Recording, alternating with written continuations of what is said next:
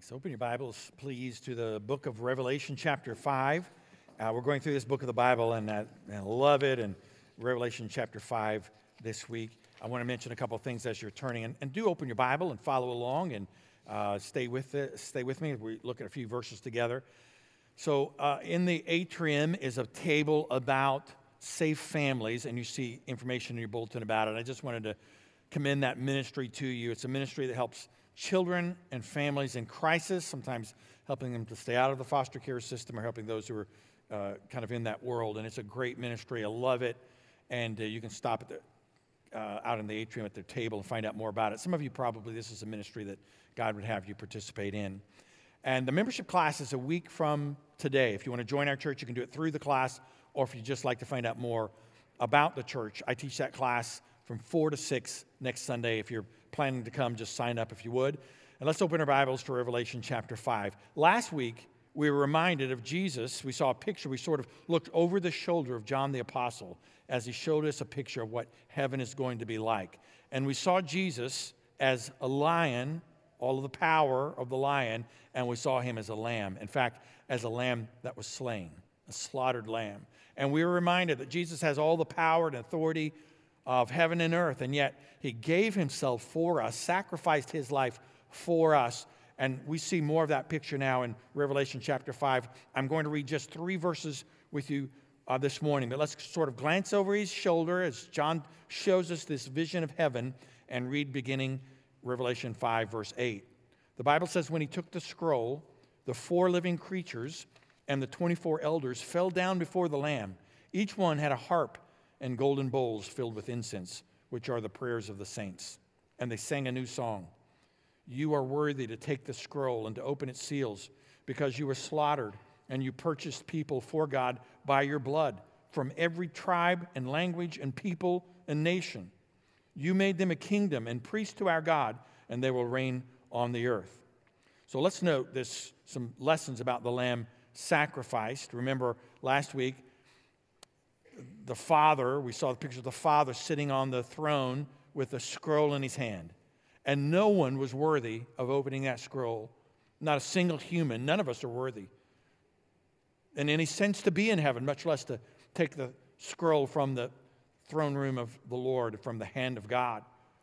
And yet Jesus, remember John wept and wept and wept, and then they said, don't weep. There's one who's worthy. And Jesus, the Lamb who was slain, was worthy. And he took the scroll that has the 7 seals. We'll see those seals in the weeks ahead. And then shows us more of what's going to happen in the future. We'll see more of that in the weeks ahead. But I want us to note some lessons that the Lamb sacrifice teaches to us. So if you're a note taker, and if you're not usually, maybe today you do that, just write these 3 simple things down. Write these 3 ideas about the Lamb sacrifice. Let's note this together. Number 1, note the Lamb sacrifice leads to worship. So we see in heaven, and of course, a responsibility on earth to worship God. And in heaven, worship will be so natural for us and normal for us, and it ought to be that for us now. The more we understand who God is and what Christ has done and the depths of his love, the more natural, the more normal worship is. In other words, it's abnormal, it's unnatural for us to know the story of the gospel, to know the person of Jesus and not to worship. That's an unnatural state for us. And so let's note some things about worship we see in verse 8. The Bible says when Jesus took the scroll, the 4 living creatures, and remember I believe those to be cherubim, angels, and the 24 elders, I believe these to be people, the 24 elders fell down before the Lamb. Notice the posture. They fell down before the Lamb. Now we can worship God anytime, any place, anywhere, of course, but there's something about the posture of the elders. When they see the Lamb, their natural response, when they recognize who God is, they see more of who they are, and they fall before the Lord and worship him. They bow before him. And listen, there's no pride in their hearts. None of them could say, you know, the reason we're in heaven is because we are so good, and God really, after all, is pretty lucky to have someone like us. Let's face it. We're pretty skilled, mad talents, great abilities. God's fortunate. None of that in heaven. There's no pride in heaven. In fact, it's just the opposite. They humble themselves before the Lord. And they recognize that the Lord is worthy, Jesus is worthy, and they also recognize that apart from the Lord, we're not. And so they kneel before him. The Bible says, humble yourself in the sight of the Lord, and he will lift you up. Now, we like the he will lift you up part. And listen, God will lift you up. That is, in Christ, God makes you more than conquerors. God adopts you into his family. His view of you is so high and great. He declares you righteous and holy in Christ. But I want you to see that that comes not by our merit, but by the merit of God. Not by our works, but by his work on our behalf. And so our response is humility, not pride. Not, God, you're fortunate to have someone like me. I may deign to serve you in some way. It's not that. They kneel before the Lord. That's really the spirit of worship. And notice there's music in heaven. The Bible says each one had a harp. Each one had a harp. There's music. Now, God didn't have to make a world with music, did he? He could have made it. It's sort of like people who are colorblind don't really know what color is if they have the full spectrum of that. They just see everything in gray. God could have done that for us. We wouldn't know what music is. But God made a world of color so we can see the beauty of a sunset or the beauty of a butterfly. Spring will come one day. One day it'll be spring here. Little butterflies will come and you'll see the beauty. God could have made them just with shades of gray, but he made them with a myriad of colors. And God made music. Some of you are very music-oriented and some of you not so much. But it's a great gift. Even if you're not maybe a gifted singer, perhaps you recognize the value of music. And I'm going to just say a word about it in connection to worship. So we might think of it like this. God wants our head and our heart and our hands. I mean, God wants us. And let's think of it in this way. He wants our head, our logic, our thinking, our heart, our emotions, our hands, our service. And maybe you say, you know, God, I'll give you part of me. I'll give you whatever it is. And can I just say a word to you, especially you guys. Some of you women may have this same, but a lot of guys have this is the same mentality. So just listen for a second, guys. Maybe you've said, all right, I know God wants my head. He wants me to be logical. And by the way, you don't have to set your mind aside to come to church. God wants you to engage your mind. It's a reasonable faith. He wants you to know the truth. He wants you to search the scriptures. Read them for yourselves. Study them for yourself. You can learn more about the things of God. God wants you to engage your mind. Give your mind to the Lord. God wants you to use your hands. That's your service. Your Christian life is not just about what's in it for me or what do I get, but it's about what do I do, what do I give, how do I help. God wants you to serve, to care, to minister. And so there's something great about doing. And maybe some of you men, I'm a little bit more on the head side, logical side, the hand side, do something. And you may say, all right, that's great. I'll give God my head, and I'll try to be logical, maybe read some of what God says, maybe learn a little bit of what he teaches, and I'll give him my hands. I'll do something. Maybe there's something I can do for the Lord in some way. Great. But I'm not an emotional, and I'll just tell you, I'm not as high on the emotional side as some, but God made me to be a logical creature and an emotional creature. God made me to have that. So I'm not like a soloist, but I am going to sing praise to God. And I do that because God gave me this gift of music and the gift of singing for a reason. Now, maybe that's, for some of you, you love to sing, and I'm glad that you do, but I know there are many of you men like me, and you want to just sort of not participate in singing, and I want to push you just a little bit and say, listen, you don't have to sing pretty, maybe you can't. You don't have to sing necessarily really loud in this place, but you ought to sing. You ought to sing praise to God. Can I tell you why? Because he's worthy. Because it's a means by which you can give praise to him. Because God made you to be an emotional creature, not just logical, but also an emotional creature. And there's something about connecting that logic and emotion together and singing that is a powerful tool. And in heaven, we see this gift of music given to us. And notice, there's prayer in heaven. The Bible says there are golden bowls filled with incense, which are the prayers of the saints. So apparently prayer is a pretty valuable thing. It's filling golden bowls. And when we pray, we are talking to the God who made the universe, and he invites us to pray. And he loves our prayer. And our prayers don't go in vain. They're not forgotten. And they're described here as being contained in this bowl of great worth and the prayers of the saints. By the way, when you say saints, you may say, well, that's not me. I mean, that's some like mythical Christian creature of some sort. No, it's talking about those who have been declared holy.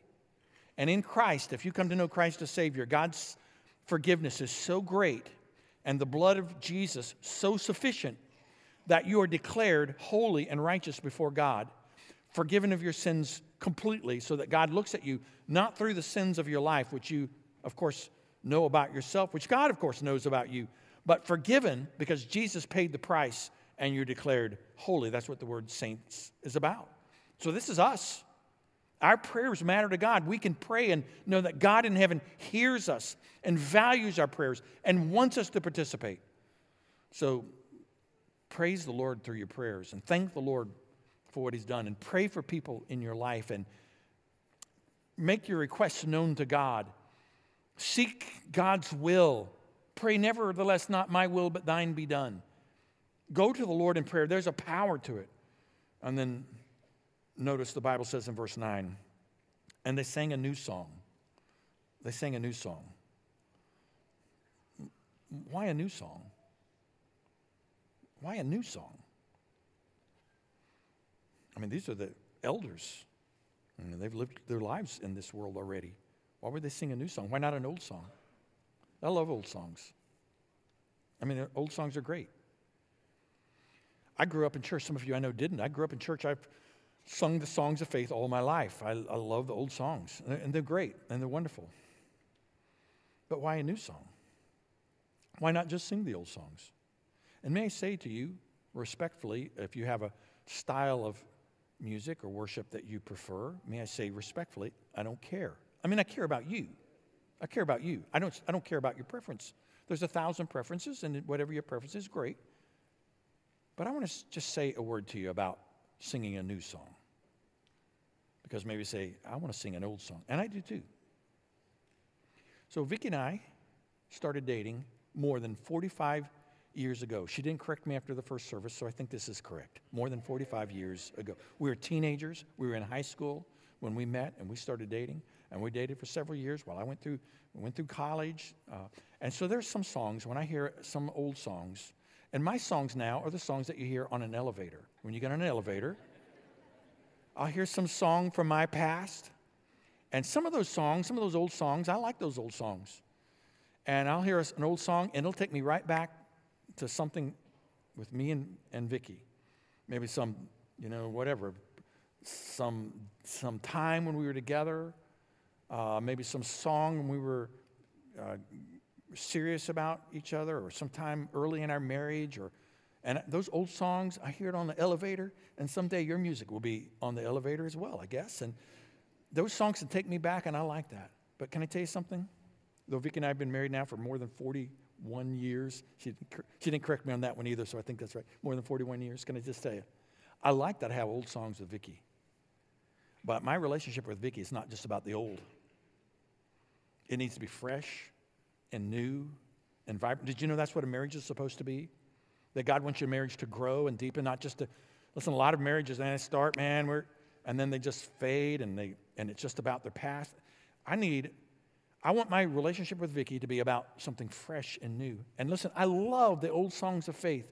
And my relationship with God is a long time ago, I gave my life to Christ. And there are times in my life when I can look back and say, I really grew in my faith in those days, but I need a new song. I need something fresh and vibrant and new. It's not just about my past. It's not just about those days when I was a little kid in vacation Bible school and how God was teaching me, or when I gave my life to Christ all those years ago, or when I got active in a youth group and began to grow in faith, or when I began to read my Bible for myself and my growth in my college years or seminary days. I love that. I love the old, but God wants the new song. He wants the freshness. And some of you can look back and say, there was a time when I was really close to the Lord, and you love that, and maybe even the music that you like is from that generation, and great, you can love it forever, but don't stop there. Let it be fresh and new and vibrant and real. And all the way to heaven itself, there's a new song in our heart. The same truths that never change, but a new song.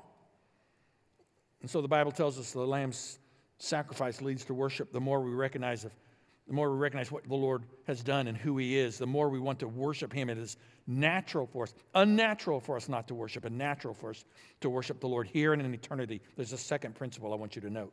Would you write this down? The lamb's sacrifice provides redemption. It provides redemption. And I want to go back to verse 9 because we're going to see there the lyrics of the song. We don't have the music. Every generation puts it in its own music, but we have the lyrics, the message that never changes. We have those lyrics. And notice what the Bible says here in verse 9. Here's the new song. You are worthy. That is, they're saying, Lord, we're not worthy. We're not worthy. We are broken. We are fallen. Man, we have some baggage, some pain, and some hurt in our past. We've been selfish or self-centered. Sometimes we've forgotten who you are for long periods of time. We are not worthy, God. Even at our best, we recognize that we're still sinners and fallen. But you are worthy, sinless, and perfect and holy. And so they give praise to the Lord. That's thanking God for who he is. They thank the Lord for what he's done. They show love to the Lord. They have appreciation for the Lord, for what he's done for them, for what he's accomplished for them. Notice the Bible says, you are worthy to take the scroll and to open its seals, and we'll see more about that in the weeks ahead. Because, here's why. Because, it's a great word there. Here's why you're worthy. We know you're worthy, and here's why you're worthy. Here's what we know about it. Because you were slaughtered, and you purchased people for God by your blood. Because you were slaughtered, we do not ignore the death of Jesus on the cross. We don't hide from that. We don't hide from the pain, the suffering, and the sacrifice because it reminds us of the penalty of sin, the ugliness of sin, the pain of sin. And the Bible says, you purchase people. That word purchased people is it's the word redemption, about being redeemed or bought back. That is, God made us for himself. And in sin, we are separated from God, and God buys us back. We're made for a relationship with God. Sin separates us from God. We're bought back in salvation. But, well, how? What's the cost? I mean, don't you want to know what something costs if you go to a restaurant? You want to know what it costs? It costs more than it did a few months ago, I'll tell you that. You want some gasoline? It costs more than it did last year, right? You want to have an idea what it's going to cost. Well, what did it cost? Was it a little small thing? Here's how. Because you were slaughtered and you purchased people for God, for him, here it is, by your blood. Boy, you talk about a price. You talk about a reason why we worship God. Jesus didn't just pay a small thing. He didn't just give a little tip. By your blood, slaughtered for us. This is why we worship. This is the cost of redemption. This is why we don't take lightly our faith. This is why we don't put the Lord sort of on the peripheral of our life. But we recognize how deeply he loves us. If you've ever wondered, I wonder if God really cares about me. His blood for you. His death for you. Taking your place, your penalty, your debt, your shame. Yes, he loves you. He's demonstrated it. And for who? From every tribe and language and people and nation. Every tribe, every language, every people, every nation. Boy, we separate in our modern society over everything. We have to be separated. Our politics separates us. Our culture separates us. Our world separates us. And the Lord says, I am redeeming people from every background, all the things that the world uses to divide us. I redeem people from every sort. All of us sinners, all of us broken, all of us needy. But we have all kinds of differences in our past. I mean, the world is going to separate us by all these things, tribe and language and people and nation. But God gives us the same purpose, a unity, the same Holy Spirit in us, the same salvation. We're adopted into the same family with the same Father, the same brothers and sisters. God makes us one, though we are many. God makes us one, though we are different. God makes us the same in terms of mission. God saves us and forgives us. I love that we can participate in seeing people come to Christ here. I love seeing people baptized this morning, and others will be baptized soon. I love that. Of course, I love seeing people give their life to Christ and follow the Lord. It's a beautiful thing, and I love that we can do it right here. But you know that we care about people to the ends of the earth, and we support missionaries all around the world, and we support missions. Even we participate in some mission trips ourselves. I was thinking recently about a guy I met in Cuba, and I'm ashamed to say I can't even remember his name.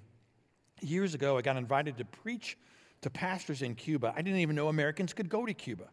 And I got invited to preach, and there were a couple hundred pastors, and they are living in a difficult situation, and they are alive in their faith, and the church in Cuba is just growing despite great difficulties in the nation. And really, in fact, the disillusionment with materialism and politics and such in that nation have caused many to consider the things of Christ, and many have come to faith in Christ. And I thought about this older man. He was a really older pastor, maybe the oldest pastor that was there, and he spoke English. Many of the pastors didn't, because in Cuba now you learn Russian as a second language, but he was old enough. He had learned English back in the days before the government changed. Man, I just thought, as I listened to him, he was wise. He had been in prison for faith. By the way, imprisoned. All the old pastors were imprisoned for faith, and because he loved the Lord and would not renounce faith, he found himself in prison for an extended period of time. Great difficulties that came with that, and I thought, man, what a privilege for me to be with him. Now, we have different cultures, and we speak differently, and we different backgrounds and different, what the world would say, different tribes, and yet, man, in Christ, we were just one. How can that be? Because God takes broken, sin-filled people like us, and he redeems us, and he buys us back, and he changes us from the inside out. And he makes us one in Christ. And the Bible says, the elders are singing this song, you're worthy to take the scroll. You're worthy to open its seals, because you were slaughtered. You purchased people for God by your blood from every tribe and language and people and nation. And we'll see in heaven people from all over. This is the song of redemption. By the way, who sings the song of redemption? It's the elders. Maybe the four living creatures, the cherubim, are singing. It's been interesting for me to note that I've always thought of the angels as singing, but the Bible does not record much about angels singing. It talks about angels saying, like in Luke chapter 2. I've always thought of the angels singing about the birth of Jesus, but the Bible says the angels said or saying things like that rather than the word singing, which is an odd thing. I've not thought of it that way. And I'm not saying angels can't sing or don't sing. I don't really know that much about the details of what they do. Perhaps the cherubim are singing some with them here. Perhaps we'll get to heaven and find the angels are singing a good deal. We just surprising a little about that in the Bible. But I do know this. If they are singing, if in heaven we gather and the angels are singing, as they very well might be, when it comes to the song of redemption, they'll have to be silent. Because they can sing about, if they can sing, the glory of God, the majesty of God, the goodness of God, but only we know the redemption of God. We're the only ones who know what it's like to be broken and scarred and dead in our trespasses and sins, and to have a God who would love us so much he would come into this world and live the life we couldn't live and die the death we deserve and rise from the grave for us on our behalf, who would redeem us in salvation, buy us back. That's our song. That's our song. There's a third thing I want you to note with me, and that is the Lamb's sacrifice results in victory. It's always leading to victory. In verse 10, the song continues. You made them a kingdom and priests to our God, and they will reign on the earth. I want to note these things. You made them. The Bible says about the Lord Jesus. You made them. You made them a kingdom. We have a connection to others, the Bible's saying. We're not just separate, but God puts us together. He made us for connection. We're a part of this big, giant purpose, the kingdom. Our life is not just about us, but it's about being a part of something big. So let me just apply this in a couple of ways. Can I just say a word about the value of the local church? So the local church I did not create the idea of a local church. I didn't say one time, you know what, I need a job, so I'll maybe form the church and then I'll have a job. That's not me. God formed the church. God formed the church. So we live in a society that says the church is not any big deal and it doesn't really matter. And we have the Christian community in our Western world especially, sort of says it's not that big a deal. You can worship God on your own. You don't really need others. And the evangelical subculture even says, in large measure, in our generation, and says to you, you're going to hear it many times in your life, it's no big deal. The church is no big deal. It doesn't really matter. Just do whatever you want on your own. We don't need each other. And can I tell you, the Bible begs to disagree. The Bible. The Lord Jesus formed the church, and he did it for a reason. And I know it's filled with imperfect people. Believe me, I'm aware of that. And I can just look in the mirror and be aware of that. And I hate, when I look at you, I can be sure enough aware of it. This is imperfect people here, right? No, I'm not talking about just you. I'm talking about the people around you. They're not perfect people around you. They're broken people who come, those who know the Lord as Savior have come to find redemption in him, not self-redemption, but through Christ. And God made the local church because we connect, because we are one in mission, one in purpose, one in salvation, but we are very different in gifts and backgrounds and talents. And God loves that. He describes us like a body, and not everyone we're not just all the ear or the eye, we're different. We have different roles and purposes, and God puts us together in the body of Christ as he sees fit for our benefit and to his glory, and we need each other. We need more than just the kind of general local church. There's something powerful about the small group. I love our life groups. We have life groups, our small group Bible studies for adults, every age of adults, all the way for our teenagers, our children, our preschoolers. There's a benefit in studying the Bible together, getting connected. I spoke recently to a couple they were in our church. They came here through the military, as people sometimes do, and they were here for a while, and then they moved somewhere else, and I saw them again, and they said, man, we miss the church, love the church, but man, that life group they started talking about their life group, how connected they got, and those other couples, they were at a similar stage in life when they were here, raising kids, and some of the problems that come with that, and they wept together with those other couples, and they rejoiced with them, and they struggled with them, and they grew with them, and they just said, man, if we see one of those couples still to this day, it's like, and not like family, because God made us to be a part of a kingdom. We're connected, even to the point of accountability. Those like our D groups and small groups that are accountability groups. We need each other. There's a power to it. The Bible says you made them to be a kingdom and priests to our God. Now I said a kingdom is having a connection to others, but priest means we have a connection. God made us for a connection to him. We're connected to others, but we're connected to God. In the Old Testament, the priest was the one who went to God on their behalf. So the high priest would go into the Holy of Holies. He's the only guy who did. He only went on the Day of Atonement once a year with the blood of a sacrifice, sprinkle that sacrifice on the top of the Ark of the Covenant. And he went to God on behalf of all the people. In the New Testament, the Bible says it's the priesthood of believers. We go directly into the presence of God. No one goes for us. We go directly to God. The veil of the temple, which is between the holy place and the Holy of Holies, that was torn from top to bottom. And it reminded us when Jesus died, that curtain tore. And we're reminded that we can come right into the presence of God. The Bible says with boldness because of the blood of Jesus.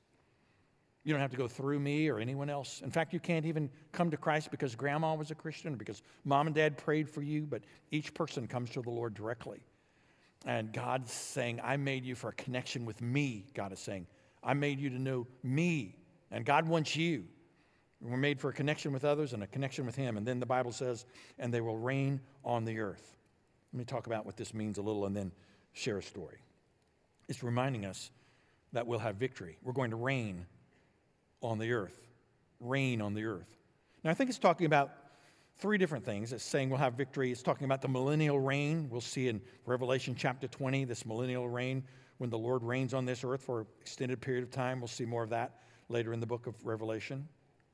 It's a reminder of our victory over sin and its power, that not only do we have forgiveness of sin, but you can have victory in this life over whatever temptations and sins are a part of this world. You don't have to stay a victim to your past or to your temptations, but God will give you victory in this world world of time and space. And it's a promise of victory in eternity, that we will have a relationship with God that lasts forever and that we can have victory. And we need to know this because the Lord is telling us here the outcome and that victory was accomplished. So I recently read another book on Ulysses S. Grant. I don't know. I've read lots of Civil War books, and I don't want to ever have to be brave enough to be a soldier. I'll just read about other people who are brave enough to be soldiers, and so I'll read about Civil War, Grant or someone. And Ulysses S. Grant, who, by the way, was not named Ulysses S. Grant. His name was Hiram Ulysses Grant, and he went by Ulysses, his middle name.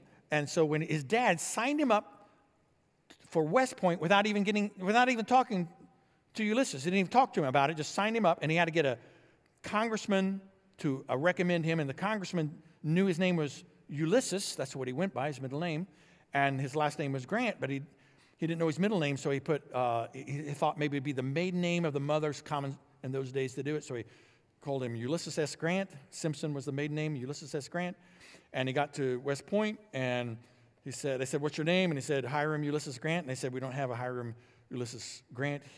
There's a Ulysses S. Grant, and he said, all right, that's me. And so what the Army says is what the Army does, and so that's who he was for the rest of his life. He went off and served in various ways and finished schooling, went to the Mexican War, it was called then, and war with U.S. and Mexico, and then served some posts out in distant places and didn't finish very well, deeply missed his wife and kids, and got out of the military under less than happy circumstances, unsuccessful in life. His cabin here in St. Louis area is called Hard Scrabble. That tells you a little bit about the kind of success he had here farming in our region. Hard Scrabble. And then just really difficulties and struggles, and then came the Civil War, and he was just obviously qualified to assist in that effort. And he got put into some circumstances. He was really an amazing man. He was one of the few generals who could see the big picture well, who was aggressive when he needed to be aggressive, and just began to accomplish some big things. And I would read along in this book about him. I've read others about him. And Vicksburg was always a fascinating battle site. It's amazing that Grant and his forces took Vicksburg. When lots of different efforts there, but when he got around the south side of Vicksburg, instead of going to Vicksburg, he went to Jackson, Mississippi, and fought a battle there, completely surprising to everyone, cut off from his supply chain. You're not supposed to do that. And then came back to Vicksburg. Is really an amazing thing. I wasn't even nervous for him in all of that. When I was reading about him in the East, when he's facing Robert E. Lee, all the battles, all the way to Petersburg and fall of Richmond and Appomattox, I wasn't nervous for him at all. You know why? Because I already knew the outcome. Oh, yeah, he had struggles and battles and difficulties, but I knew the outcome. I knew the results. I knew that victory was already accomplished. Can I tell you something? When you face battles and difficulties and struggles in life, if you know Christ as Savior, can I tell you something? You don't have to live in fear and worry and doubt, because the victory's already been accomplished. That's what the end of the book is about. The victory's already accomplished. Christ has already won the victory. Death's already been defeated. God's already made the promises. It's already been accomplished. We can trust God with our lives and our future.